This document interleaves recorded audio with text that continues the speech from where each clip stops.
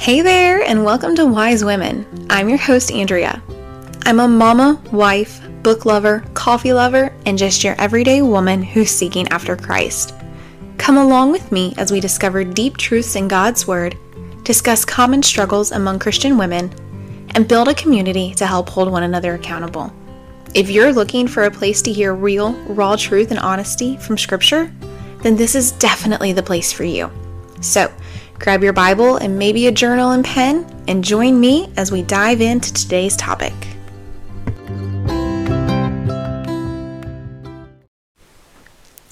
Hey friends, and thanks again for choosing to join me for another week as we dive into God's Word and grow closer to Him. Last week, we talked about three main areas that women tend to struggle with within their home, and how those areas can make us wise or foolish. This week, we're going to focus on two questions. How do we get wisdom? And what's got your heart? We're going to look at three ways that we can obtain wisdom. And then we're going to focus on our heart. So let's pray, and then we'll dive into the message today. God, I thank you so much for each woman that is tuned in today. I thank you for their time. I pray that you will bless them for their time. I pray that you will open their ears and their heart to hear what you have to say to them. Help me to speak clearly so that they can receive the message. I pray that you would convict our hearts where they need to be convicted and comfort us where we need to be comforted. It's in Jesus' name we pray. Amen. So, three ways we can obtain wisdom. I'm just going to go ahead and hit the 3 points right off the bat, and then we're going to go into each one of them. So, first, we fear. Second, we hear. And third, we apply. So our scripture today is going to be Proverbs 9:10. I'll just preface this by saying I hope you have your Bible today, because we've got a good bit of scripture we're going to dive into today.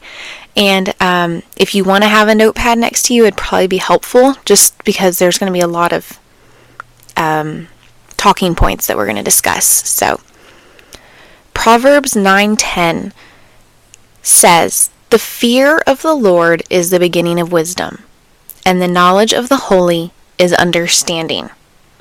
So the first step to growing in wisdom is to fear. What is fear? Fear is morally reverence.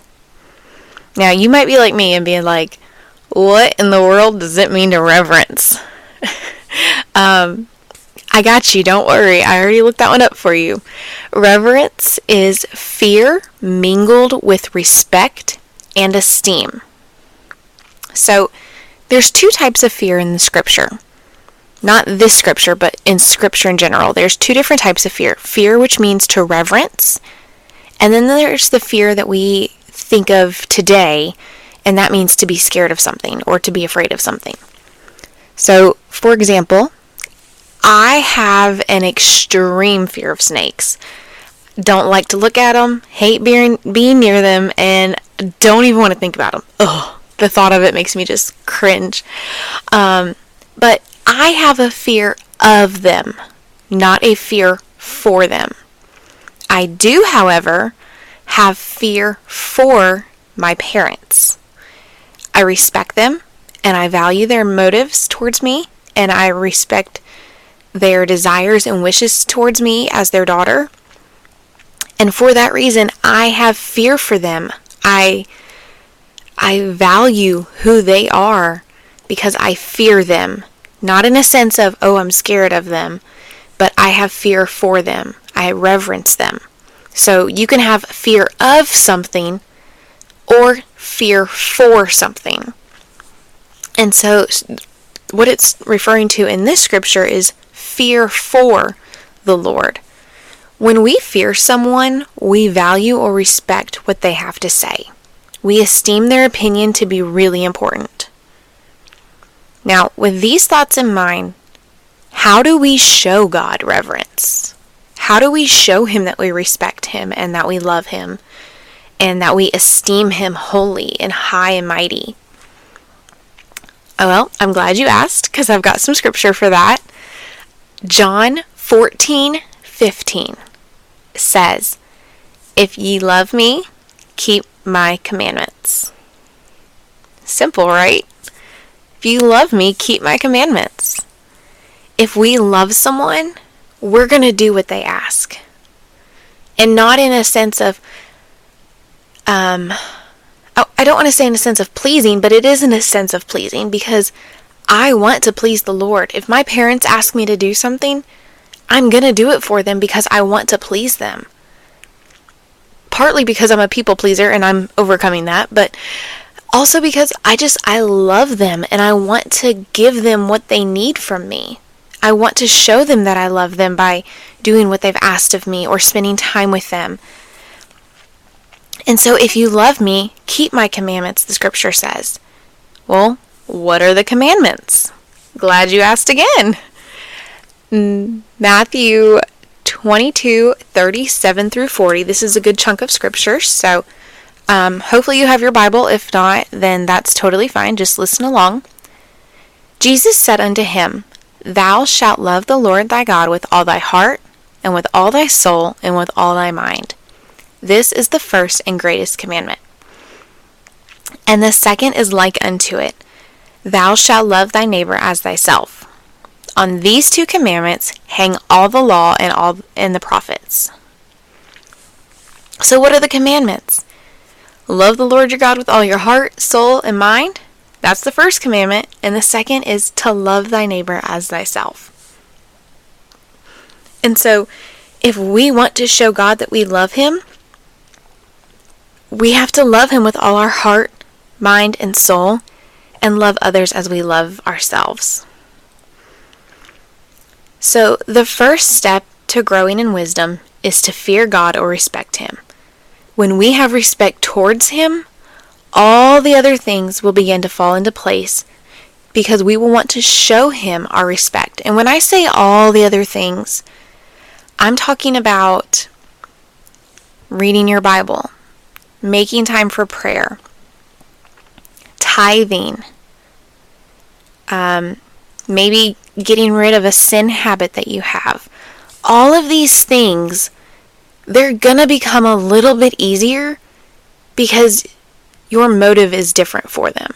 It's no longer a to-do list or a checklist of, well, God tells me I have to do this. No.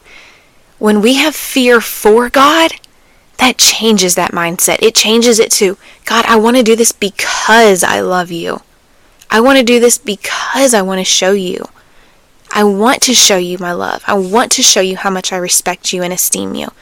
So because of that, let me change this part of my life. Let me change my habits here. Let me spend more time in prayer with you because I respect you and I want to show you that I value you. So that is one way as to how we can grow in wisdom, is to fear God. The second step in growing in wisdom is to hear. Proverbs 2:2 says, "So that thou incline thine ear unto wisdom, and apply thine heart to understanding." Incline means to prick up the ears or to attend. Have you ever had a mentor or maybe someone you just really, really respect? If so, then when they spoke to you, you probably were hanging on every word they said because you were just wanting to hear what they had to say. You were captivated by their words, and you knew that you could glean information from whatever it is that they were going to say to you because you value them. And so you knew that what was going to come out of their mouth was something that was wise.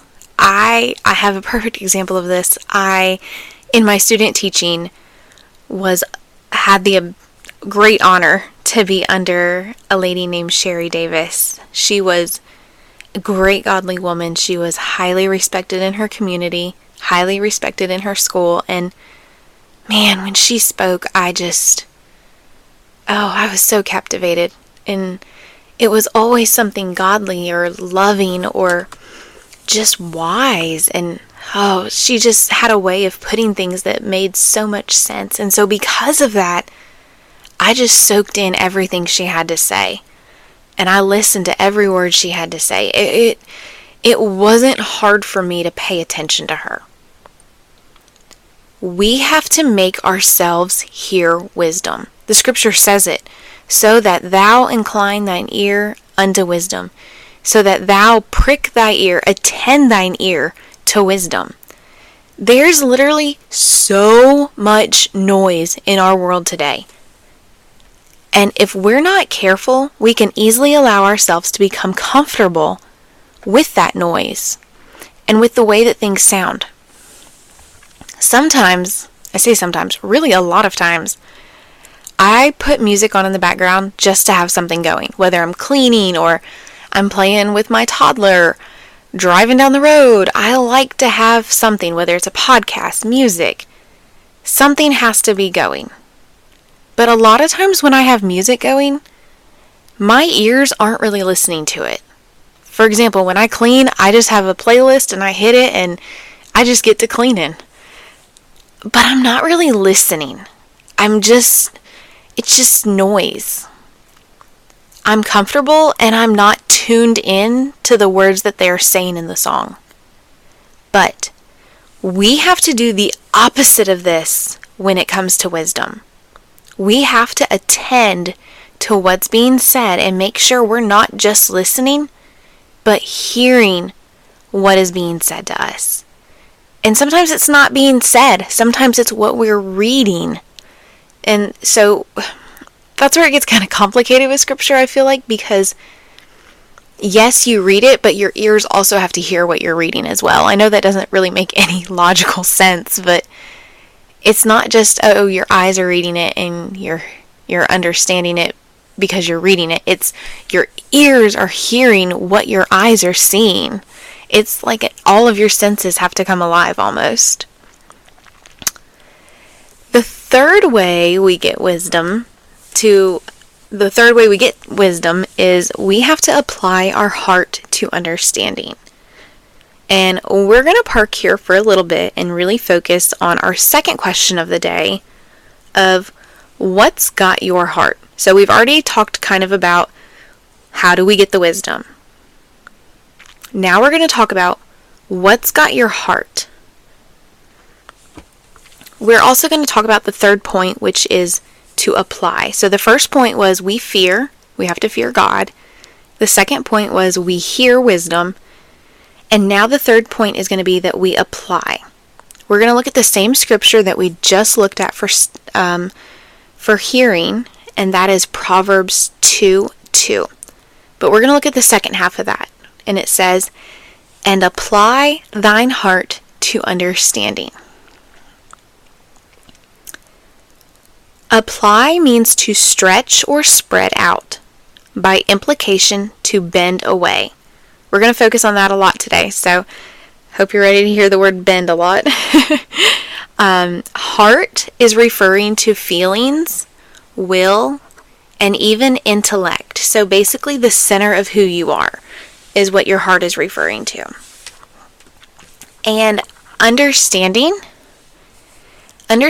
actually means to produce, literally or figuratively, which I thought was super interesting because I never would have put that with this scripture. So essentially, understanding is referring to like producing or gaining, having some sort of increase. If we read that scripture back, then it's saying, and bend your heart, or the center of who you are, to have an increase or to gain. And so we bend our hearts to understanding. When I hear the word bend, I can't help but think of the phrase to bend over backwards for someone. When you do that, you're going above and beyond. You're making sure you're taking those extra steps, those extra measures to help someone out. But I think about the word bend as well, especially after having children and someone who just entered their 30s. Bending is not something that comes easy for me anymore. It requires muscles to be pulled and stretched, and requires a good bit of effort on my part. It's uncomfortable a lot of times, to be honest. But I'd like to think of our heart in the same way in the scripture. We have to bend our hearts to understanding. Understanding in the scripture is referring to something that is produced. It's some type of gain. And so we have to bend, become uncomfortable to gain something. If we're to increase or gain in our wisdom, then we're going to have to bend our hearts towards the things of God and away from this world. In my opinion, this is the part most of us struggle with. And I think I can safely say for most of us, we know where to find wisdom. We know how to listen for it. But the hard part comes when we have to apply our heart. It's putting the application into steps. It's putting feet under what we've heard. It's being the doer and not just the hearer. That's the hard part. I know for me it is anyways. And so that's going to lead us into our next part that we're going to focus on, which is our heart. And Matthew 6:21 says, "For where your treasure is, there will your heart be also." Treasure in this scripture means to deposit. For where you deposit, that's where your heart is. And I like to think of a deposit as something that we're pouring ourselves into. Maybe it's a job or church. Maybe it's motherhood, social media, a relationship, your spouse, a hobby. The list literally goes on and on. If I had to guess, you're probably thinking of what you pour yourself into right now as I speak. But the question remains, what are you depositing into? What are your treasures? That's the true reflection of your heart.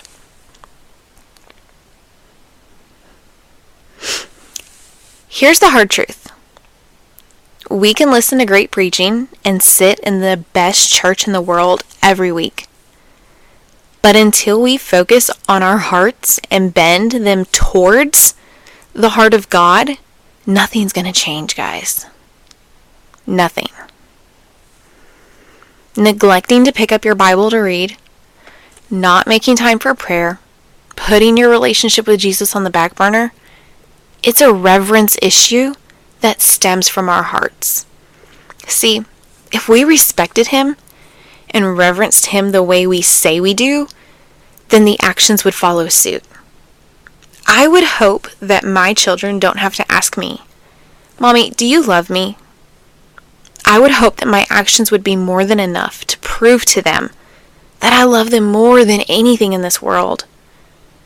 Our actions, words, time should show Jesus that we love Him and respect Him. Until we make the choice to bend our hearts towards His Word and bend our hearts towards Him in everything we do, then our lives are going to continue on the path that they're on. And maybe you're okay with that. Maybe you don't want your relationship to change with Christ. But I highly doubt that that's the case. So I want to leave you with this question today. And this is the main question today. We've talked about how do we get wisdom, the 3 ways we get wisdom. But here's the big kicker for the day. What's got your heart? What has a hold of your heart? What are you depositing into? Because where your treasure is, that's where your heart is. And if we're going to apply our heart to understanding, we have to learn to bend our heart away from the things that are comfortable to us so we can have that understanding. And if we're going to bend our heart away, then that means that when we bend our heart away from the world, it's going to be easier to be inclined to hear wisdom. And when we're more inclined to hear wisdom, the Word of God is going to sit in our hearts, and we'll be able to just be saturated in it, and we'll want to show Him the fear that He deserves. And so that's why I want to focus on the question, what's got your heart? because it all stems from the heart. I want to challenge you this week to sit down and make a list of things that are keeping you from reading your Bible, spending time in prayer, or prioritizing your walk with God. Make a list of the places you're depositing your time. Maybe it's not time, maybe it's effort, maybe it's money. Whatever it is for you, make a list of what is keeping you from growing in your walk with Christ. Make a list of it.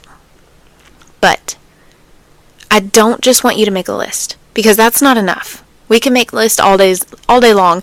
We could have sticky notes all over the place, and it wouldn't change a single thing. I want you to make the list, and then I want you to take time, and I want you to pray and ask God how you can begin to loosen the grip on those things so you can bend your heart towards Him. And you can't do it alone. You can't. But there are certain things that you can do and steps that you can take that will help you to loosen that grip. Pray and ask Him to help you, to ask the Holy Spirit to help you loosen the grip on those things of the world so that you can have more time with Him. He can do the work and change your heart, but you have to be willing to let things go. One prayer that I love, and it's so simple, and it's in Psalms, just says, "Create in me a clean heart, O Lord."